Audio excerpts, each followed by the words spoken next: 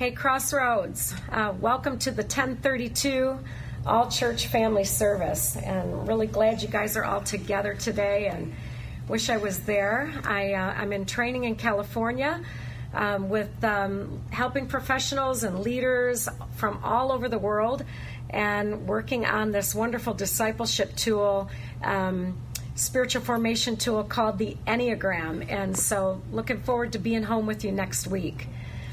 But today at the 1032 service, I think you guys were all hoping that someone was going to win that trip to Hawaii. And let me give you a few of the guesses that came in. So you were supposed to look through all 66 books of the Bible and discover if you could find which scripture, 1032, that might be the one we were using today. And first guess was Matthew 10:32. Everyone, therefore, who acknowledges me before others, I will acknowledge before my Father in heaven. Great scripture. I love it. And to be acknowledged by God, right? Like you're tight. Like God knows you, you know God. Beautiful scripture, wrong answer. All right. So the next possible guess came in, and it is from Hebrews 10:32 and the Message. It's really good stuff. Remember those early days after you first saw the light? Those were the hard times. Kicked around in public, targets of every kind of abuse. Some days it was you, other days your friends. You ever been involved in that, where it was you or your friends getting kicked around, maybe because of your faith? And so I know that in our early days, I did lose some friends because I was making a profession of faith in Christ, and I didn't have the same kind of desires that I used to, and the things I wanted to do, I didn't want to do anymore. And so I felt kind of lonely because it was a difficult time.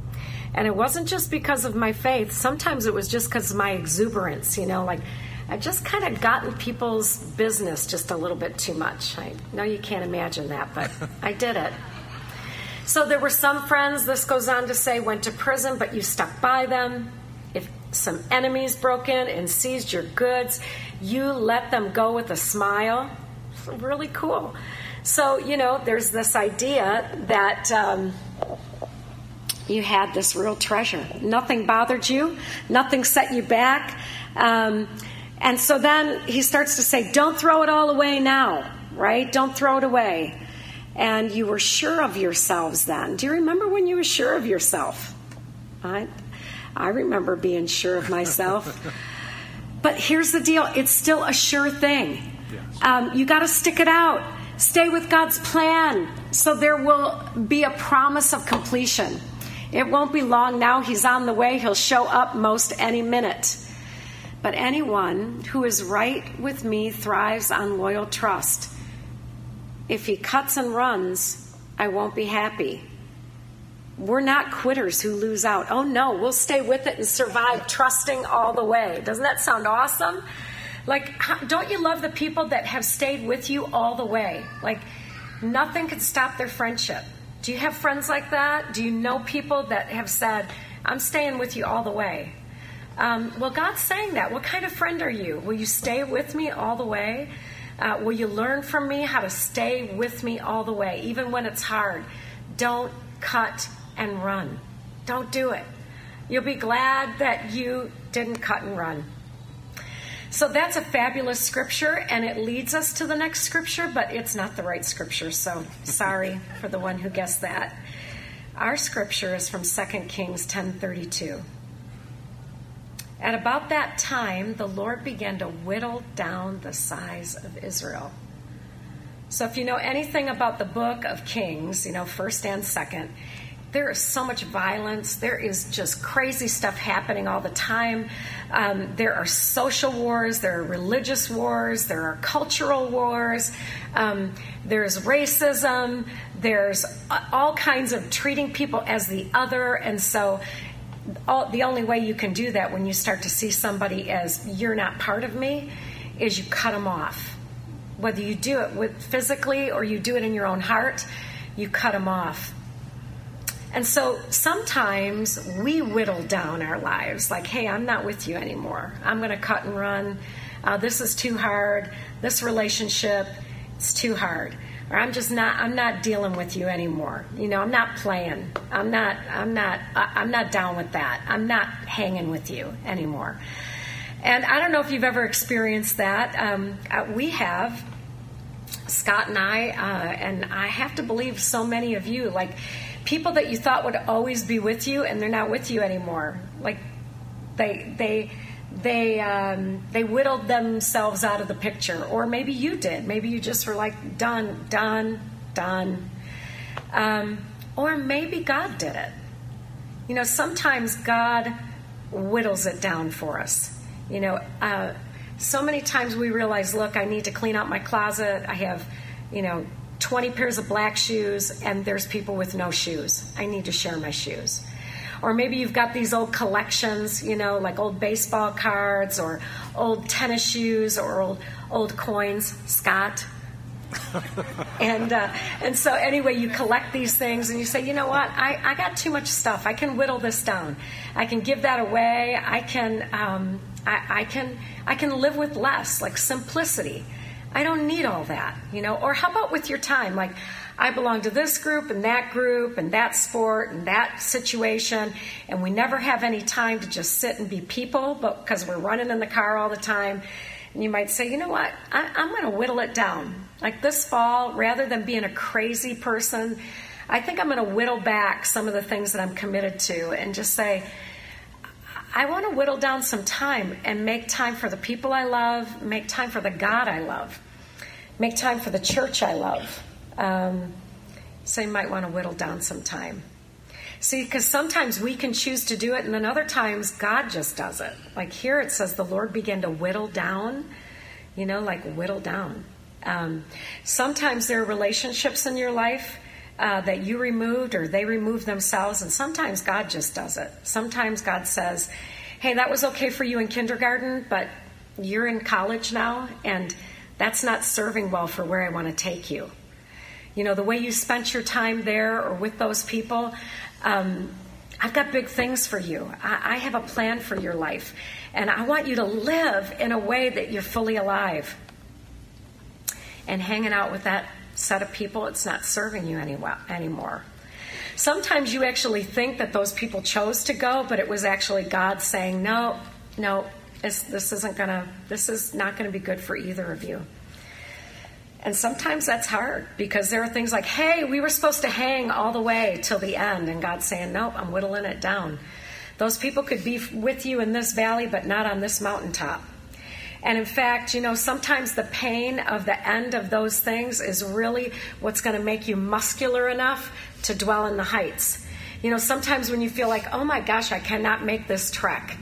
And I if these people were still here, maybe I could do it. No, God's actually saying, nope. In order for you to develop the muscle you need, I had to whittle down the group you were with, the people that you were hanging with at that time of your life. And so, yeah, it could have been good, but it won't be good for the next season.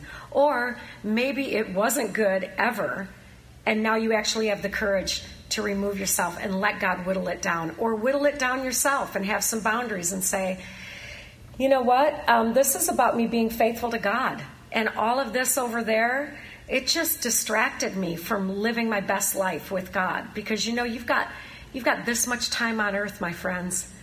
And your life matters. And what you devote yourself to matters. And so, whether you're whittling down how much food you're eating, the people you're spending your time with, the things you're doing, even really good stuff, you got to say, hey, is there time for me to love God and love my neighbor as myself? Like, is there time for me to grow up as a Christ follower, to become the person that God intended before the foundation of the world? I got to tell you guys, I want God to whittle down my life in all the ways God wants to do it. Sometimes it's not easy, but I want to say thank God for the way God has done these things in times past. So Scott's talking about vibrant hope today, and, he is going to give us a way to see how God will remove everything that keeps us from hope. See, this life, we've got to have hope. We've got to have hope for this world. And in 2 Kings, they were living a violent life. They were trying to take things in their own hands. to decide who's good, who's bad, who's right, who's wrong, who's in, who's out. And God had an idea. So today, I just want to ask you guys, what do you think God wants to do? So hashtag whittle it down, friends. Whittle it down so there's hope. I love you all. And I'll be joining you online, and I'll see you next week. Bye. Love you too, darling. So, everyone say whittle it down. So in spirit of my wife's challenge, she always makes fun of my coin collection. I have brought my coin collection to give it away. I'm giving it to the church. Now, when you guys heard that, you were thinking, oh, it's got to be amazing. So I'm going to tell you what the big deal is about. This is worth about $30. Anyway, here's some of the highlights of my coin collection. Here's a $50 from 1941. That's a real keeper. I have an Indian, or I guess it would be a Native American penny from 1898.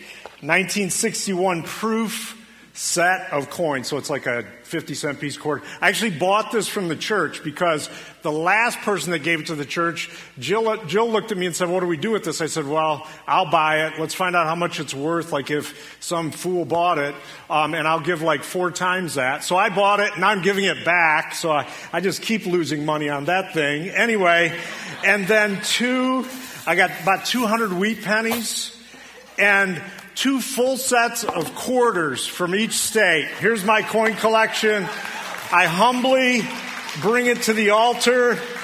I am whittling down. I'm taking the challenge. And now my wife can no longer bring up my coin collection. Everybody say, whittle it down. I wish she were on video. The website went down this morning. She missed that. I hope this is taped so we have evidence. Anyway, I know you guys are proud of me. That was hard. Oh, the Altoids case. Don't forget the Altoids case. Yeah. So the coins total, I figured about $30 worth, but maybe on the open market, somebody like me might give $40 for it. So maybe the church will sell it back to me, and then we'll have this conversation again in another year.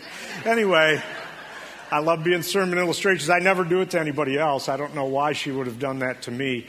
So let's talk about this issue of whittling it down. There's no one in this room, as Claire mentioned, that has not had a whittling season in their life. Maybe you're in a whittling season right now where you feel like there's things that are reduced in your life for whatever reason, and it's hard and it's difficult. And I want to talk to you for a couple of minutes just about how to process that, how to respond to whittling. There's probably no better story in Scripture than Gideon in the book of Judges. So if you have your Bible, you can open to Judges chapter 6. And we're going to talk about this just to give you kind of a big piece of whittling that happens for Gideon. Gideon is, and we're going to go through part of this story, not all of it. We may go through the rest of this story next month at the end of August when we're together again. But basically, Gideon is encouraged by God to become a deliverer for Israel, for the nation of Israel, and we'll go through that story. But at the end, kind of near the end of the story, what happens is there's this huge whittling that happens. Gideon is put in charge of a 32,000-member army for the Israelites, and then God begins to whittle away at it. And it goes from 32,000 people about to match up with a countless armies that come against the Israelites, and God continues to whittle away at the army till it gets down to 300 men to do warfare in this battle. And God does amazing things through Gideon's life. So it's a great picture of whittling. But I want to talk about Gideon in a more general sense and connect it to our own story and connect it to the story even of our church. When we have this kind of conversation about whittling, understand, as Claire mentioned, there's, for instance, in the life of a church, people that come and go. And there's been times where there's been whittling that has happened here. I had somebody last week come up to me that hasn't been in the church in years. They moved to the West Coast. They were just here on vacation.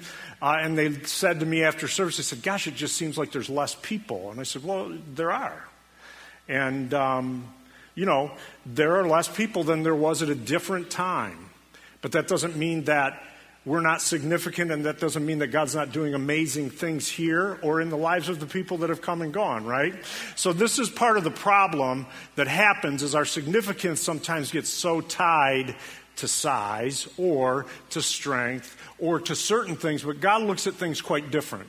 But I want to talk to us about this issue of whittling. Now, when it comes to Gideon, this is the classic whittling story of Scripture, right? Gideon has pretty much everything in his story. It's a story of resilience, story of fear, story of courage. There's starvation in this story. There's disappointment. There's lack. There's breakthrough. There's deliverance. There's deprivation. There's whittling, certainly. There's hopelessness. Every emotion, from extreme difficulty to extreme victory, is in this story. There's so much to learn. So the point is, how do you and I, and how do we corporately as a church, how do we best respond to whittling that comes in our life, that always comes in everyone's life at one point or another? Now, we're going to start in Judges 6, but I want to go back to the last verse in Judges 5. Now, to give you a backdrop, Deborah has been in charge. She is the deliverer. She is the judge in charge of Israel, and they have gone through an amazing time of prosperity. And at the end of chapter 5, verse 31, the scripture says this. It says, so the land had rest, some versions say peace, for 40 years. Imagine that. Imagine a whole generation going through rest and peace. No problems, no turmoil. Just try to picture that in your mind. Imagine having 40 days like that, but 40 years. Deborah has been heroic, and we come to this place, and this is the cycle that happens, especially in the Old Testament, as you see deliverance happens, and there's rest and peace for a certain amount of time, and then what starts to happen is what we see here in Gideon. Verse 1 of Judges chapter 6, it says, and the children of Israel did evil in the sight of the Lord, so the Lord gave them into the hands of Midian for 7 years. The hands of Midian dominated Israel, and because of Midian, the children of Israel made hiding places for themselves in the mountains, the caves, and the strongholds. Wherever Israel would plant crops, the Midianites, the Amalekites, and the people from the east would come up against them. Then they would make camp by them and ruin the crops of the land all the way to Gaza. So the Israelites are literally hiding wherever they can find a decent hiding place, in the mountains, in caves. Some versions say in dens, like they're hiding out where wild animals are hiding just to try to stay safe. Then their crops, what would happen is these invading armies would come and they'd take their crops. Now, those of you that are vegetarians are really starting to feel this. It's like, oh my, all the carrots are gone, all the vegetables are gone, the tomatoes, the zucchini, what are we going to do? All of the stuff that keeps us full for 5 minutes is gone. Now, the meat eaters aren't feeling so bad yet. It's like, well, this isn't that bad of a story, not too bad. But wait, it's your turn. They did not leave any provisions behind Israel, or that they would make camp, take their crops. Then they did not leave any provisions behind in Israel, neither sheep, nor cattle, nor donkeys. Now the meat eaters have a problem, right? It's like no meat or wheat. There's neither, nothing. These people are starving for 7 years. They came with their livestock and the tents like a swarm of locusts. They and their camels were too numerous to count. Have you ever felt like the enemy is coming in like a flood in your life, and it's more than you can count? And they came into the land to destroy it. And Israel was made weak. More literally, what that is impoverished and starving. Israel was made impoverished, weak, and starving before Midian, and they cried out to the Lord. Now, what happens to us sitting in the United States in an air-conditioned building? Most of us took a shower this morning. We're well-watered, well-fed. Some of us are well-groomed. We, and some of us aren't. And then, we come into this room, and it's hard for us to feel it. We can look at a story like this and just say, why didn't they just suck it up? Just suck it up and just do warfare back, just fight back. And we're underestimating that in the midst of this kind of oppression, this kind of difficulty, this kind of starving for 7 years, hiding to have a meal, this kind of humiliation, that oppression and difficulty can do crazy things to people.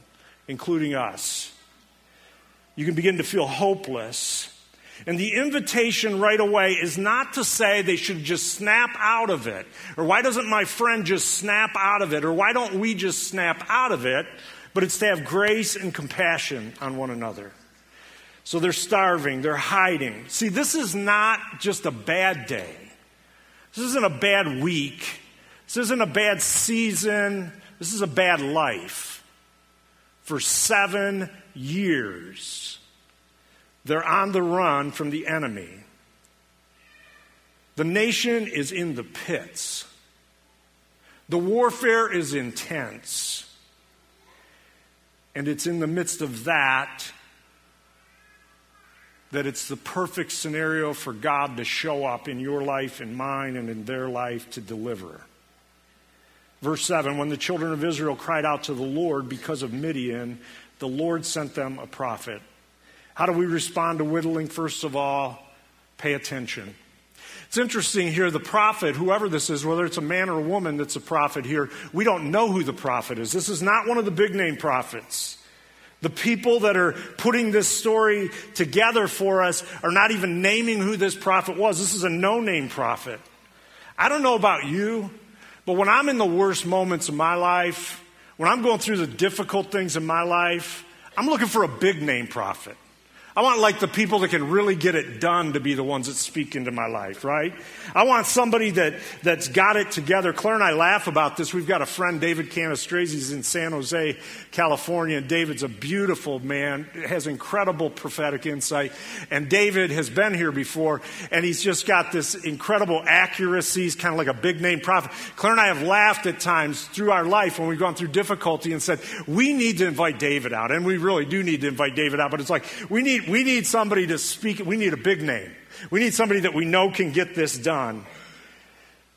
That's how it is. It's like, you know how it is. If you've ever been in a meeting or a situation where there's a prophet and they begin to say, God's showing me this. Those are the kind of people, it's like for me, I try to, just subtly and not so subtly get in front of them and say, hey, do you have a word for me? That's how you begin to feel when you're in these bad seasons. But this is a no-name prophet. This is not a big name. See, our tendency, and there's nothing wrong with this at a certain level, our tendency is we go to certain speakers, we go to certain communicators. We want a big name, we want a big splash, we want a big sign. We position ourselves like Zacchaeus. Jesus is going to walk by. Do not forget to pay attention.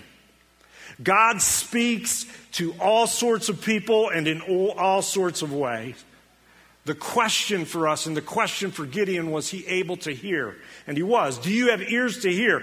Pay attention. First thing, story continues. The prophetic word starts from this no-name prophet. Thus says the Lord God of Israel, I brought you up from Egypt, out of the place of slavery. I delivered you from the hand of Egypt, all your oppressors. I drove them out from before you and gave you their land. I said to you, I am the Lord your God. Do not worship the gods of the Amorites in whose land you are living. So again, I don't know about you, but in the worst times of life, I want to get futuring. Like I want to be out of this. Like what can I want a word that gets me forward, moves me forward. And it's interesting, this prophet prophesies, gives the word of the Lord, and it's all about remembering what's already happened. What's happened generations past, which is the second response to whittling, is do not look past God's former engagement in your life. Look for that past engagement. Psalm 124 says it this way. It says, if it had not been for the Lord who is on our side, let Israel now say, if it had not been for the Lord who was on our side when our enemies attacked us, then they would have swallowed us up alive. When their anger was kindled against us, then the flood would have swept us away. The torrent would have gone over us. Then over us would have gone the raging waters. Blessed be the Lord who has not given us as prey to their teeth. We have escaped like a bird from the snare of the fowlers. The snare is broken, and we have escaped. Our help is in the name of the Lord who has made heaven and earth. So the prophet tells Gideon, look back to your past and check it out and remember with gratitude. See, there's two versions of all of our past. We all have two versions of our past. There's the version of our past that we want to forget.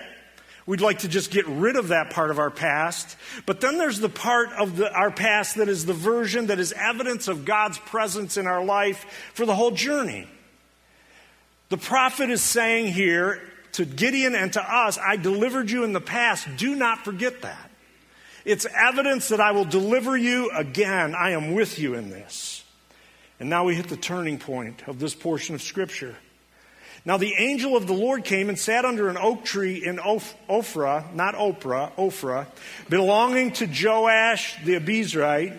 Gideon, his son, was threshing wheat in a winepress to hide from the Midianites. The angel of the Lord appeared and said to him, the Lord is with you, O mighty man of valor. That's an oxymoron, right? The guy's hiding in the winepress. How many of you are from big families? Like you grew up in a pretty big family, you'd say, yeah, kind of big family, or maybe you experienced a big family. Have you ever experienced them, or maybe you experienced it on grocery day? Like if Saturday's grocery day and all the groceries come in and then all the kids, it's like we begin, because our family we weren't like a huge family, but I had huge people in my family that played football. So it was like what you do is you strategically go to the cupboard and you grab things like Twinkies and you hide them because you store them up like a squirrel. So, he's hiding in a wine press. The dude just wants a meal. He's been starving for 7 years. And the angel, which is a theophany, this is actually God speaking to Gideon. The angel shows up and says, look, mighty man of valor. So Gideon says to him, oh Lord, if the Lord is with us, then why has all this happened? Where's all the miracles that our fathers told us about? They said, did not the Lord bring us out of Egypt? Yet now the Lord has forsaken us and delivered us into the hands of the Midianites. How do we respond to the whittling? We respond by acknowledging God's power in us. See, Gideon is hiding. He's simply wanting to eat. He's hopeless. He's in fear. And the angel shows up and says, mighty man of valor.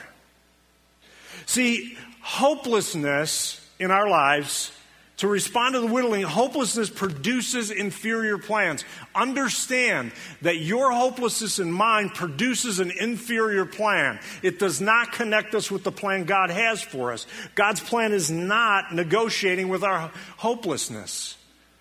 God will never negotiate with your hopelessness or mine.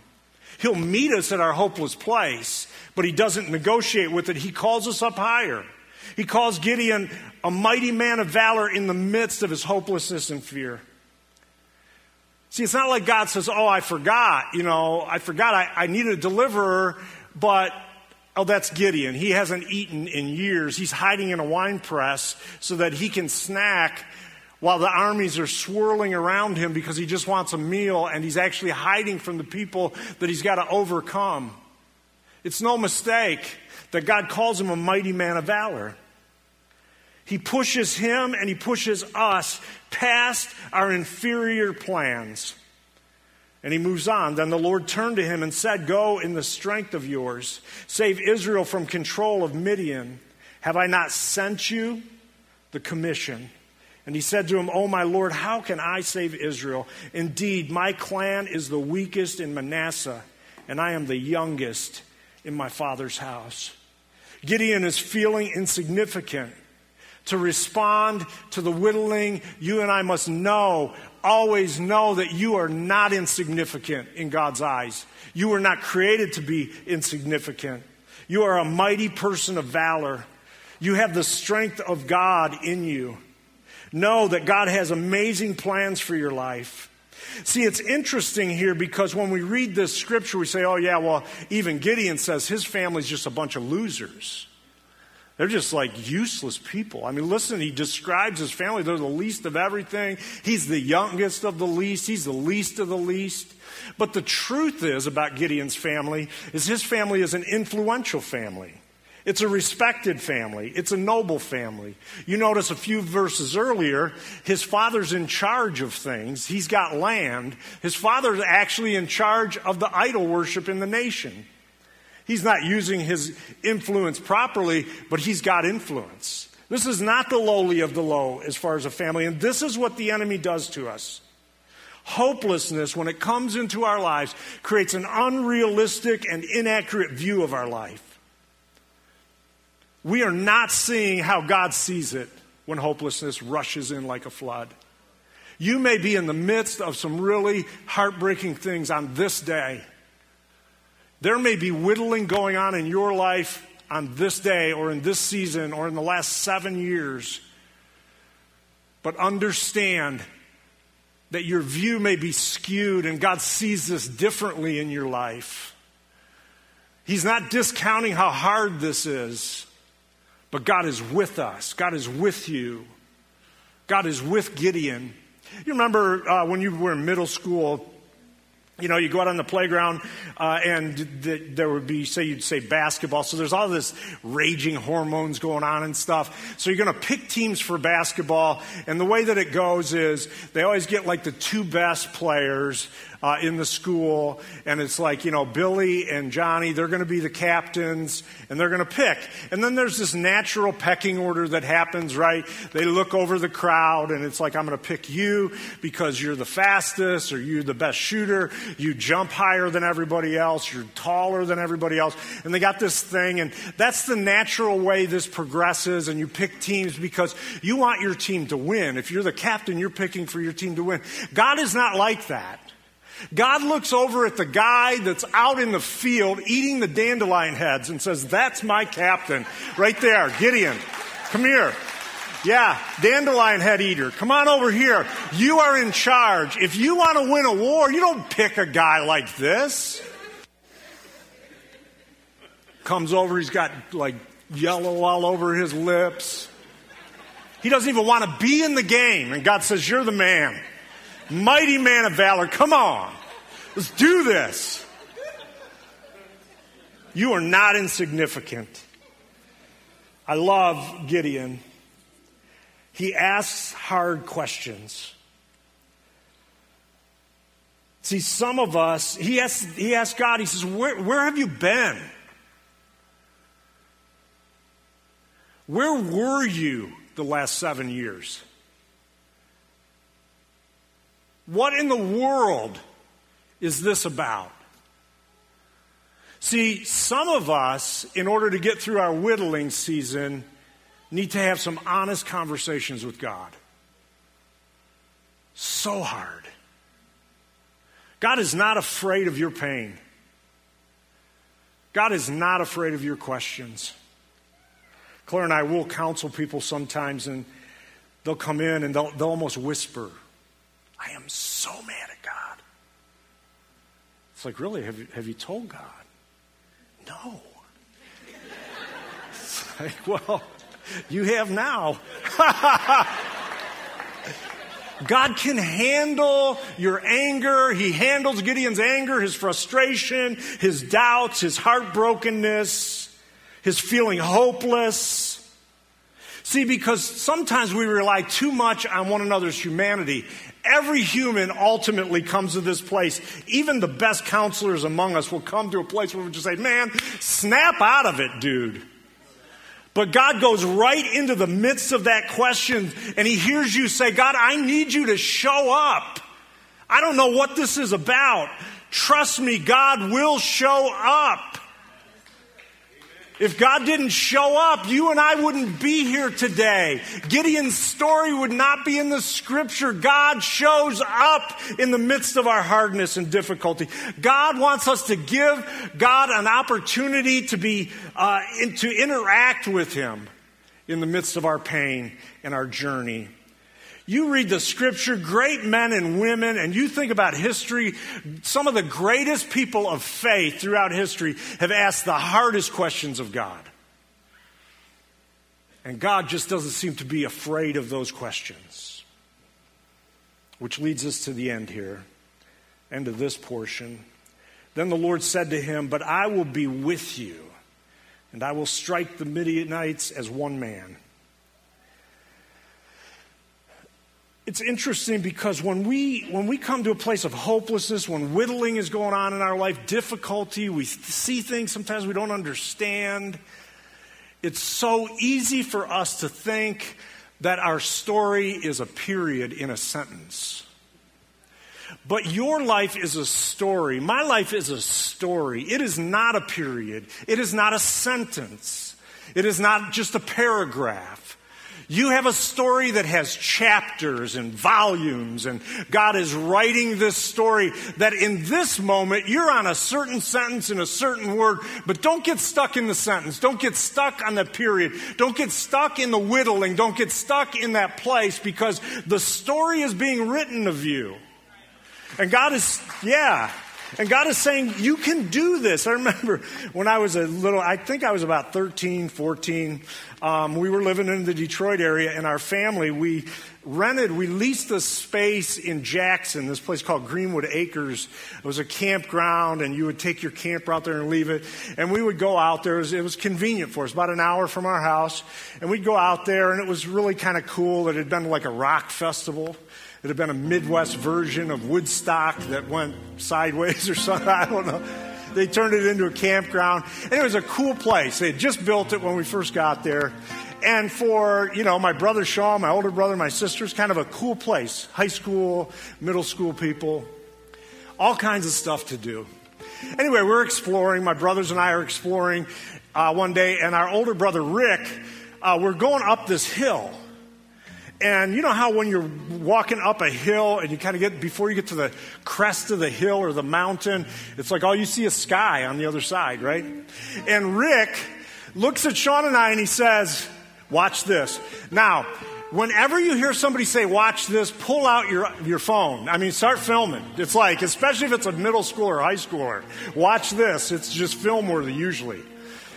And he takes off running, and he just leaps in the air at what we see as the crest of this hill, and he's gone. Rick is gone, and he's gone for a bit. Sean and I are looking at each other like, maybe there's more food for us now. I don't know.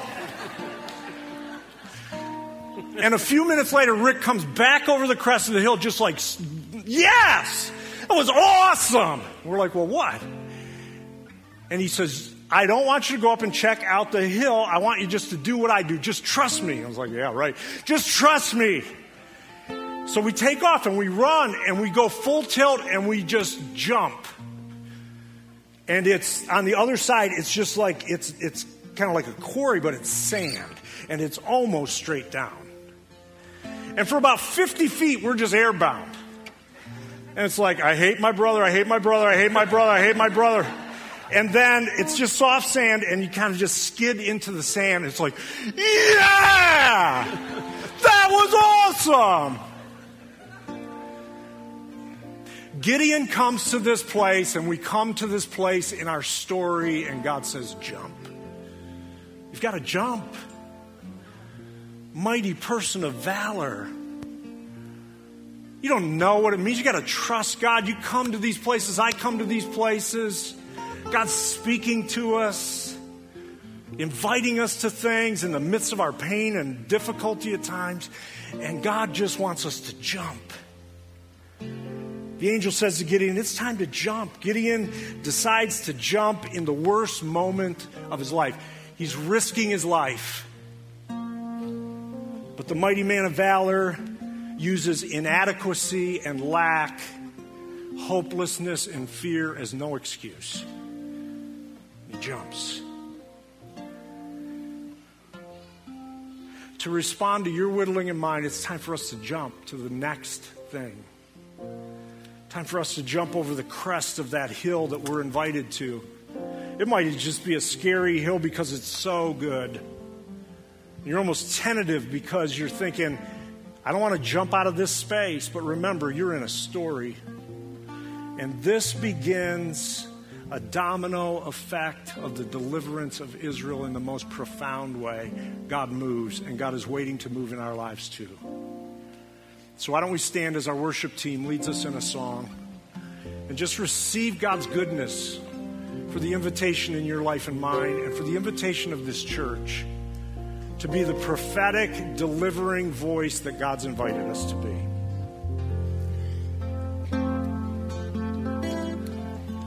Old things have passed away.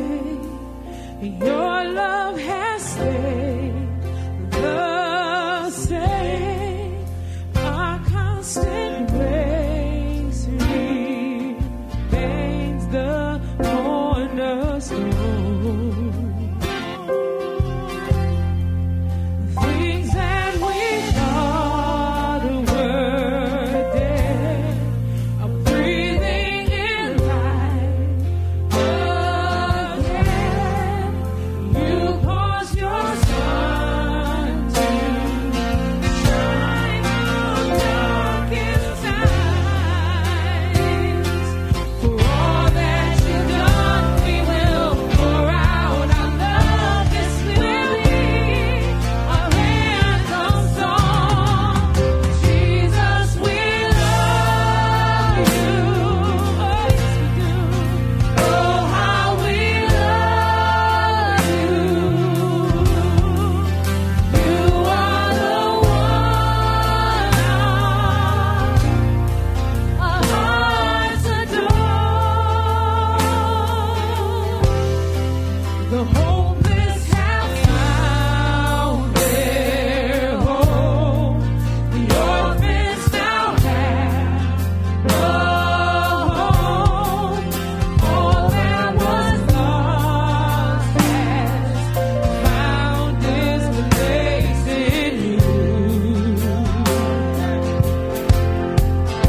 You lift our weary head. You make us strong instead.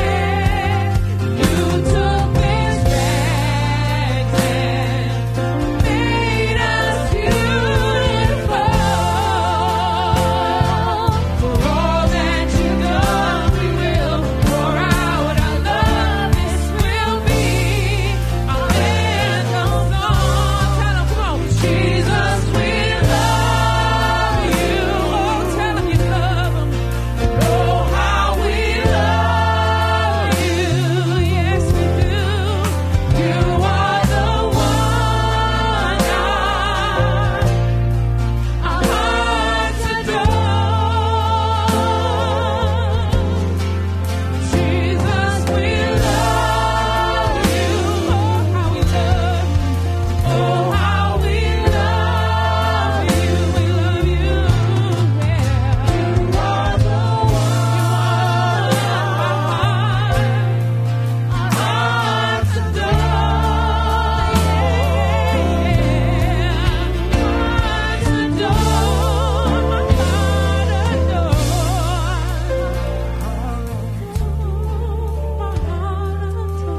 So, Lord, we lift our hands to you. We adore you, God. We bring any hopelessness, any fear. We bring the whittling that goes on in our life. We bring it to you. We raise our hands or hold our hands open on this day and receive the blessing of deliverance for our own life. We receive deliverance in Jesus' name all around this room. God, we receive deliverance to give deliverance. We pray, Lord, that you would help us bring deliverance to people in bondage and captivity. Help us to be those kinds of people. And God, we raise our hands, we hold our hands open to you that we would deliver nations. Father, we realize our inadequacy. We pray that you would give us the strength to partner with your adequacy. So I bless my friends on this day.